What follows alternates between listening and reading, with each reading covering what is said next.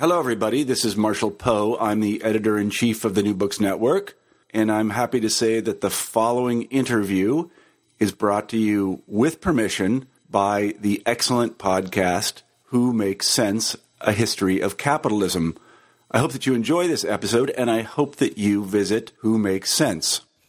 In last month's interview with Deb Cowan, we heard about how the field of logistics... Hello, everybody. This is Marshall Poe. I'm the editor-in-chief of the New Books Network, and I'm happy to say that the following interview is brought to you with permission by the excellent podcast, Who Makes Sense? A History of Capitalism.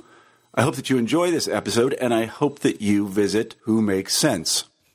In last month's interview with Deb Cowan, we heard about how the field of logistics shapes how we experience the world and how logistics evolved and incorporates techniques from the military. On today's show, we follow those lessons through the lens of aviation and the history of airplanes, which also have been consistently intertwined with the history of militarism. As last month's interview clarified, at the heart of capitalism is movement. Marx described capital, for example, as value in motion, and airplanes, as today's guest shows, enabled a new perspective on motion, space, travel, time, and even our perceptions and thinking of the global. Today, we talk with Jennifer Van Vleck about how the history of aviation provides a framework to interpret the history of capitalism and U.S. foreign relations across the 20th century. You are listening to Who Makes Sense? A History of Capitalism podcast.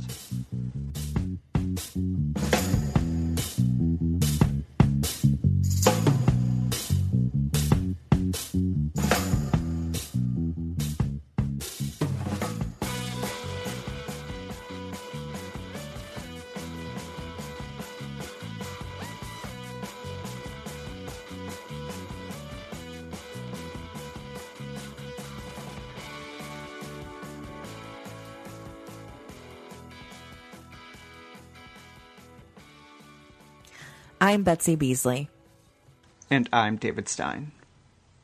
Who Makes Sense is a monthly podcast devoted to bringing you engaging stories that explain how capitalism has changed over time.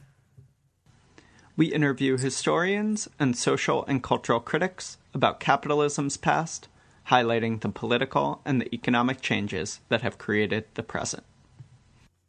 Today, we speak with Jennifer Van Vleck. I'm Jennifer Van Vleck, and I'm Assistant Professor of History and American Studies at Yale University. Thank you for joining us, Jennifer.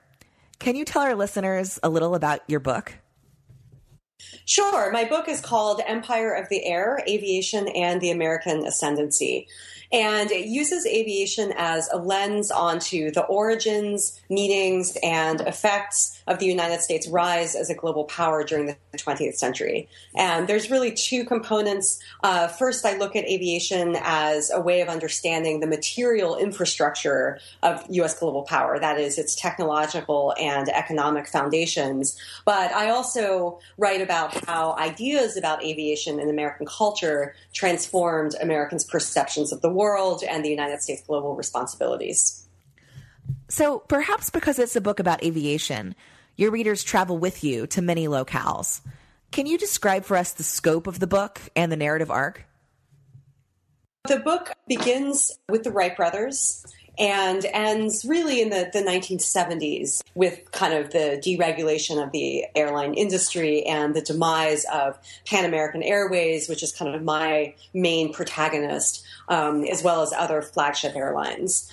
So it really it encompasses most of the 20th century. And I think the narrative arc of the project is really neatly encapsulated by Pan Am's changing logos. And I read about this in the introduction. So I begin by discussing how aviation as a technology that was fundamentally transnational in origin and had been developed in kind of Europe and the United States simultaneously became really Americanized in the early 20th century and seen as a result of the Wright brothers' invention as a quintessentially American technology that was forged on U.S. soil and reflected quintessential American characteristics of pioneering and ingenuity and free enterprise. And then the remainder of the book, the second chapter focuses on Pan Am's expansion in Latin America. So that's where it flew its first routes. And so I write about these three logos, and Pan Am's first logo was essentially a depiction of the Western Hemisphere with wings. And then the second logo, which originated in the 1940s, depicted an Atlantic world that also encompassed Africa and Europe. So kind of the middle portion of the book focuses on that transition from Latin America to flying across the Atlantic and Pacific and the truly global expansion of U.S. power in the era of World War II. And then finally, the latter chapters focus on the jet age, and Pan Am's iconic post-war logo depicts a world that is only divided by latitudes and longitudes. There are literally no nations or continents or any kind of geopolitical units depicted on this map. And so I argue that these logos can be seen not only as a kind of allegory of Pan Am's literal expansion from the Western Hemisphere to the world, but also as a kind of metaphor for changing conceptions of the United States' role in the world and the increasing, the notion that the world was increasingly available to the United States as a sphere of influence. Was there a key piece of evidence that catalyzed the research process that led to this book?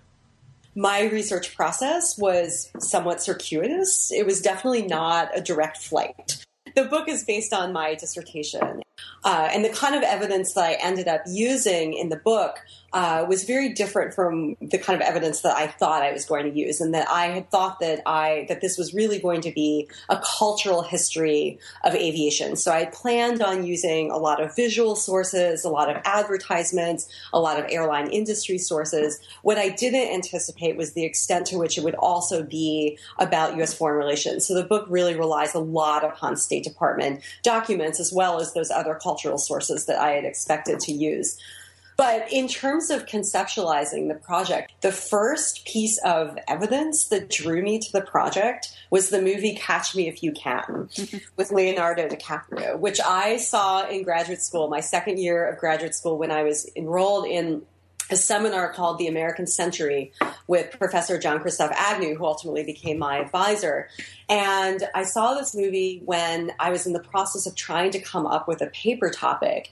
And I suddenly became fascinated by the name of this airline. Like, why is it called Pan Am? That implies some kind of connection with Latin America. And I, of course, had known about Pan Am's kind of iconic cultural status, which that movie, so wonderfully captured. But the movie the movie made me think that there was also this broader kind of U.S. foreign relations history. And so that was what I ended up writing the paper on that became the dissertation that became the book. Could you say a bit about what drew you to some of these questions in the first place? Sure, yeah. So as I say in the acknowledgments of my book, I'm always surprised that I ended up writing about aviation. And I do have a personal connection to the subject. Both of my grandfathers were aviators in World War II, and I grew up in Dayton, Ohio, which was the birthplace of the Wright brothers. But really, those two things were kind of disincentives, because I remember growing up always going on school trips and trips with my grandfathers to the National Air Force Museum, which is at Wright-Patterson Air Force Base in Dayton. And I always remember feeling, as a little kid, feeling so bored on those trips, just thinking like, why are people so fascinated by these old airplanes, right? But then I ended up, between college and graduate school, I ended up working for 5 years in New York at the height of the first dot-com boom. And I was working basically as a website editor and producer. So I was kind of in this milieu in which people were really talking about the internet like it was going to be some kind of great global savior. And so I became really interested in perceptions of technology, and in particular, the ways in which technology has kind of both nationalist and internationalist or globalist connotations. Like, on the one hand, people were talking about the internet as this great kind of catalyst of globalization. On the other hand, many of the most important and powerful technology companies were U.S. companies. Mm-hmm. And so I was curious about exploring that tension in previous periods in history. And then finally, the topic really just kind of brought together the various fields of scholarship that I'm interested in. So, namely the history of U.S. foreign relations, the history of technology, cultural history, and then business history. Many business leaders like to say, As Mitt Romney infamously put it in his 2012 campaign, we built that. But one of the things that your story reveals is the role of the U.S. government in supporting aviation and Pan Am. Can you walk our listeners through some of the history of governmental involvement in the airlines? Absolutely. One of the things that I find most fascinating about aviation history is that the aviation industry and the airline industry in particular is one of the few that has actually demanded its own regulation. And there were sound business reasons for doing this, because in the 20s and even in the 30s, flying was still very much considered kind of a daredevil sport.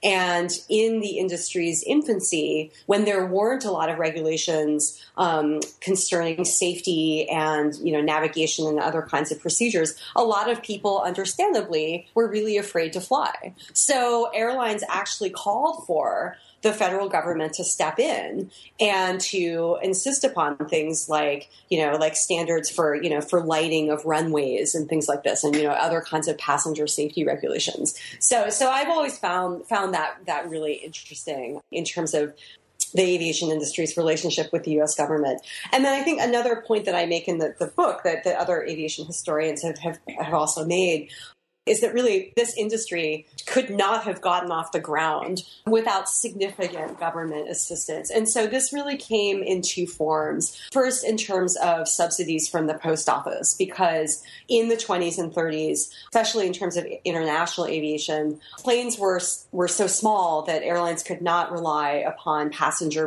revenue alone. So they depended upon postal subsidies. And then the second form of governmental assistance came in the form of support for aviation manufacturers and technological innovations that initially had military purposes, but then also were used in civilian and commercial air transport. And one of the most famous examples of that, of course, is the jet engine. What do you see as some of the political implications of businesses relying on the state in this way? My book really focuses on this question. I think in the context of U.S. foreign relations, Pan American Airways is a classic example of what's called a chosen instrument. That is a private corporation that has been entrusted either formally or informally to carry out state priorities in foreign policy. And so Pan Am's early expansion in Latin America is a classic example of this kind of chosen instrument relationship. Basically, during the Coolidge and the Hoover administrations, which famously took a hands-off approach to foreign policy and really allowed American businesses to do their own thing internationally, Pan Am was, in many cases, one of the premier embodiments of U.S. power in other countries. And it was famously stated that one could get more information about what was happening in a particular country from the local Pan Am station agent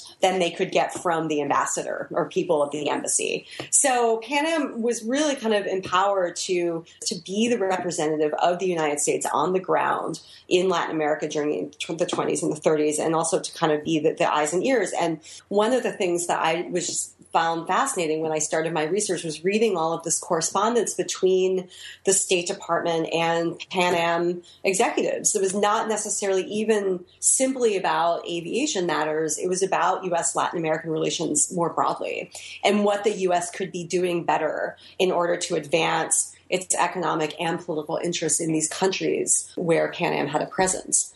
But I should say, though, that I think there is a risk in using this chosen instrument interpretive framework.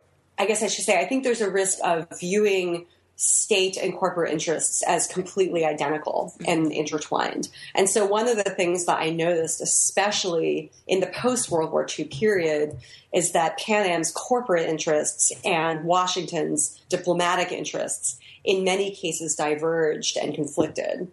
So I think that on the one hand, it's important to understand the ways in which Pan Am and the airline industry kind of more broadly, did have this very close relationship to the State Department in Washington, but nonetheless, they were never simply kind of tools of the U.S. government. A big part of your book is detailing how Pan Am was incorporated into U.S. military operations, especially during World War II. where they could engage in operations that, for practical reasons, the military could not. For example, you detail the Airport Development Program, which you call a quasi-military operation in commercial camouflage. Can you tell us about this program and other overlaps between military and commercial interests? Yeah, so there are really two important instances in which Pan Am became a kind of de facto arm of the U.S. military. The first is the Airport Development Program in Latin America during World War II. And so basically this was a program, as its name suggests, to develop airports throughout Central America, South America, and the West Indies in the early 40s. And the concern was that these countries did not have sufficient defenses if there were to be a German attack. And so Pan Am already had operating rights in these countries. And so the State Department basically set up an arrangement whereby Pan Am would improve the airports that it was already operating in these Latin American countries with State and War Department funding. So this was a way for the U.S. government to bolster the defenses of the Western Hemisphere at a time when the U.S. was not formally in the war. And it was also a convenient fiction that Pan Am was purely doing this as a way of transitioning from seaplanes to land planes. That was what Pan Am said to Latin American governments at the time. Whereas in reality, this was a program that was intended to essentially safeguard the Western Hemisphere against Nazi attacks. And then military objectives of securing the Western Hemisphere coincided with Pan Am's commercial objectives of improving these airports, which it already had the contracts to do. And of course, the U.S. couldn't just simply send the U.S. Army Corps of Engineers into these other countries to strengthen their runways and things like that. That would have been a blatant violation of the good neighbor policy, not to mention other countries' sovereignty. But doing it through this private corporation allowed the U.S. to obtain those military objectives without risking diplomatic discord or violation of the United States' own neutrality at this time. And then so the second example of this kind of collaboration between military and commercial interests was in 1941, Pan Am began operating an airlift across Africa. And so this was essentially an airlift that had been run by the Royal Air Force, but it was kind of in shambles, and the RAF desperately needed planes to defend Britain itself. So Pan Am ended up taking it over. So then after the Lend-Lease Act was passed, what happened was that Pan Am planes would ferry Lend-Lease supplies from the United States itself to South America via the airports that had been improved or built under the Airport Development Program, and then across the Atlantic Ocean to the west coast of Africa, and then across the African continent itself to points even further east, such as India and China. So it was a very important supply route, and military historians have argued that it played a key role in enabling Allied victories in North Africa. One thing that you stress in the book is that U.S. power was not a one-way street, that the countries that U.S. aviation reached also played a part in negotiating U.S. power. Can you tell us more about this point? Yeah, so I think that in recent scholarship on the history of U.S. foreign relations, there really has been much more of an emphasis on the multi-directional and multi-dimensional nature of power, in contrast to some earlier accounts, which I think emphasized the United States' global ascendance, possibly at the expense of noting its limitations, challenges, and contradictions. So I tried to show that by also examining the ways in which other countries responded to the expansion of U.S. aviation and U.S. global power in general. So I think one of my favorite examples of these kinds of dynamics is the case of Afghanistan. In the 1950s, the U.S. and the Afghan government signed a series of agreements that basically enabled Pan Am to acquire a controlling share of the Afghan national airline, Ariana. And this was part of an overall program of technical assistance to Afghanistan that in turn was part of the United States' broader objective of modernizing the so-called Third World in the Cold War. And so the idea was that if the U.S. gave Afghanistan money to have a modern functioning airline, then this would be one way of convincing Afghanistan to be on the United States side during the Cold War. So it was for the U.S., this whole aviation assistance project was very much framed within the context of Cold War objectives. But Afghanistan didn't see it that way. At the time, the Afghan royal government was ruled by Western-educated technocrats who very much wanted to modernize their country as well, but for their own reasons. In particular, the royal government was controlled by the Pashtun elite, and so they had both nationalist and specifically ethno-nationalist agendas of attaining modernization to increase Afghanistan's global power and national greatness. So they very much viewed Ariana and U.S. technical assistance generally not as a way of aligning Afghanistan with the United States in the Cold War, but again of enhancing Afghanistan's national greatness. And the argument specifically was that Afghanistan had formerly been an important world crossroads in the era of the Silk Road. And because in the Air Age, many strategic global air routes traversed Afghanistan, they also believed that the aviation development would be a way of restoring Afghanistan's national greatness and global power. So again, they were very much using U.S. technical assistance for their own purposes. And Afghanistan also at the same time was accepting technical assistance and funding from the Soviet Union and very astutely played each superpower off one another in order to attain the government's own goals. One reason why I like that example, too, is because it underscores that aviation had distinct meanings in different places. That, yes, it was this globalizing technology that almost everywhere had these connotations of being modern, right? But it also, in every country, just as in the United States, people understood the airplane as some kind of symbol of American greatness and American exceptionalism. This was true almost everywhere else. And there's been a lot of important scholarship recently on aviation development in other countries that has fleshed out its particular meanings in different national contexts. You describe how tourism was promoted as a solution to some of the international economic problems following World War II. Can you elaborate on your discussion of tourism and its role in Cold War economic and political policy? Yeah, so tourism was essentially viewed as a kind of privatized form of foreign aid. So almost as a privatized supplement to or increasingly alternative to the Marshall Plan. So the idea was that Americans would go abroad and spend money, and this would help revive local economies. And this was particularly important in post-war Western Europe, whose economies had been devastated by the war and whose allegiance was increasingly crucial in the context of the emerging Cold War. But then also, in the late 50s and 60s, as the United States increasingly turned its attention to nations in the developing world, tourism as well became a strategy for courting so-called hearts and minds in the discourse at the time. The idea was that American tourists would be kind of good ambassadors of the American way of life, and again, in a way that would not necessitate spending millions of dollars on things like technical assistance programs to developing countries.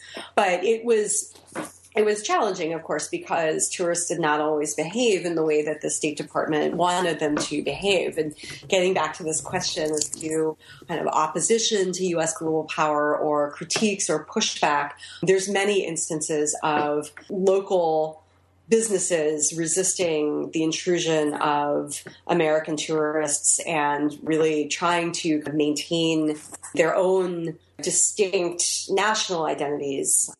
I should say that there's also an institutional component to this. The State Department actually set up a division that aimed to promote tourism and travel specifically. And there is another component. The airlines themselves were very concerned with promoting tourism abroad. But interestingly, though, by the end of the 1960s, there is this so-called travel deficit in the context of some of the other economic problems that the United States is facing, that the Johnson administration actually starts telling Americans to stop traveling abroad, to stop spending their money in other countries, and instead to travel within the United States. And the airline industry, too, gets in on this campaign. I mean, Pan Am, which was exclusively an international airline at that point, was focusing not only on getting Americans to travel abroad, but increasingly on trying to get people from other countries to travel to the United States. So their advertising strategies in the late 60s really shift. So they're still advertising foreign travel for Americans, but increasingly they're also advertising the virtues of the United States itself as a tourist destination. In recent years, historians have been trying to think beyond national borders. And your book helps show some of the history of this idea, asking us to historicize the idea of the global itself. Can you tell our listeners about how you achieve this through weaving together cultural and diplomatic and economic history? So really, my kind of highest aspiration for this book is that it would be one way of understanding how Americans came to think about the global as a category of analysis and as a sphere of influence. So I was really interested in how the category of the global had been constructed over time. And in this, I was inspired by previous work on nationalism. So particularly Benedict Anderson's famous book, Imagined Communities, in which he argues that print culture was formative to people's understandings of themselves as members of particular national communities. And so I wanted to, and so this is why I think that culture can be a really useful way of understanding these kinds of terms and concepts and categories. And so for me, I think one of my richest sources was visual culture and representations of the world, because representations of the world literally changed with the advent of the airplane. There were new kinds of maps that were being created that focused on the world being portrayed from a polar perspective, from the top down, rather than from the hemispheric perspective of the Mercator map, which is a representation of the world which is very conducive to a maritime era. Whereas the era of flight, especially because the shortest international air routes go across the top of the Earth's surface, so-called Great Circle routes. So the airplane literally fostered new ways of seeing the world. So that was the kind of evidence that I was trying to use in reconstructing how Americans came to see the world in new ways at this point. And these kinds of maps, I should add, are all over the place in popular culture. They're published in magazines like Life and Time, which have circulations of millions. They're in advertising. They're in films. At the same time that all of this is happening in the cultural realm, the State Department is basically trying to figure out how to exert U.S. influence in the world beyond its traditional sphere of influence in the Western Hemisphere. So a great example of this is during World War II, Roosevelt's geographer, Isaiah Bowman, literally redrew the map of the Western Hemisphere such that the Western Hemisphere would encompass Iceland and Greenland. Why Iceland and Greenland?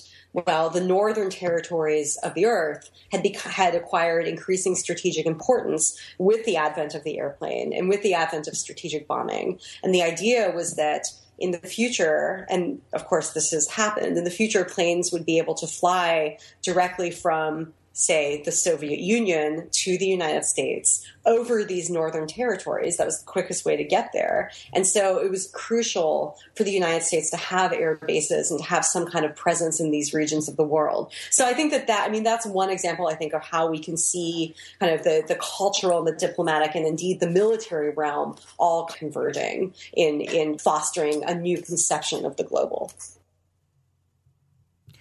Your book has a lot of lessons for the present.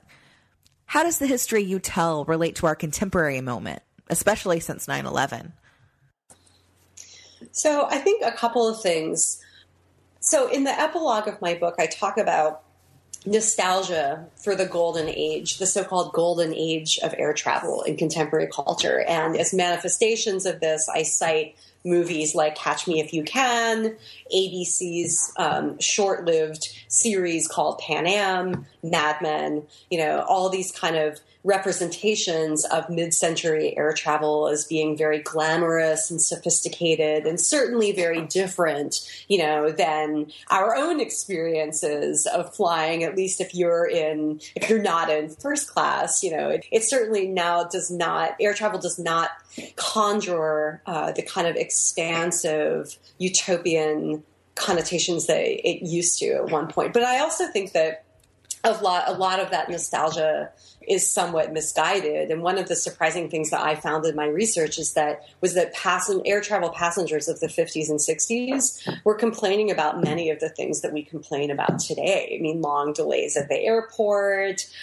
missed flights. So I certainly think that there's an element of nostalgia there that is misplaced. But what I find most interesting about this whole nostalgia phenomenon is that I think that it's about nostalgia for more than this kind of imagined golden age of air travel. I think it's also about nostalgia for a time in which it seemed like the United States' place in the world was much more secure. And in a sense, it's kind of a nostalgia for a so-called American century.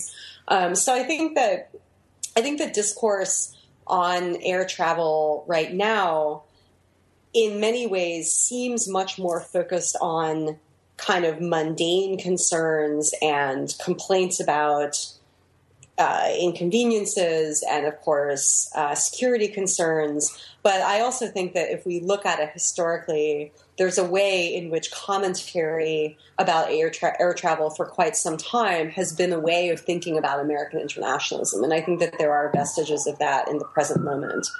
And then, of course, I think the other prominent example right now of connections between the history that I wrote about and the contemporary moment is the use of drones and debates concerning drone strikes. And these debates are really kind of continuing much older debates that began with the advent of strategic bombing about, this kind of technology gives us the illusion that we can do that we can do things such as surgical strikes, right? That we can have a kind of sanitized version of warfare that doesn't involve kind of messy, bloody, on the ground realities. But of course, we know that this is a complete fiction.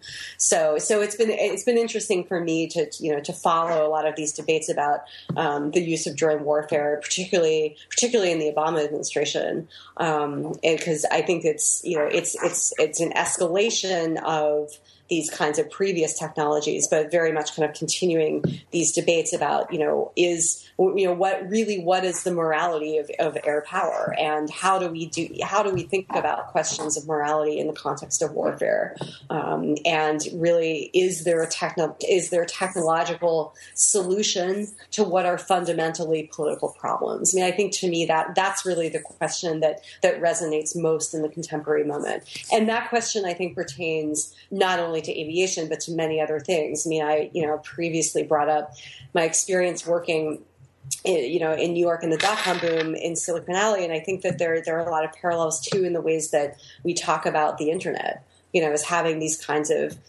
both nationalist and globalist connotations.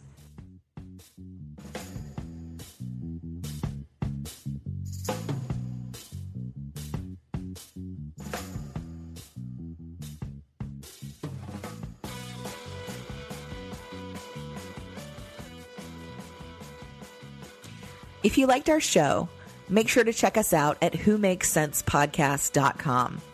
Like us on Facebook at facebook.com/whomakesense, and follow us on Twitter at whomakesense.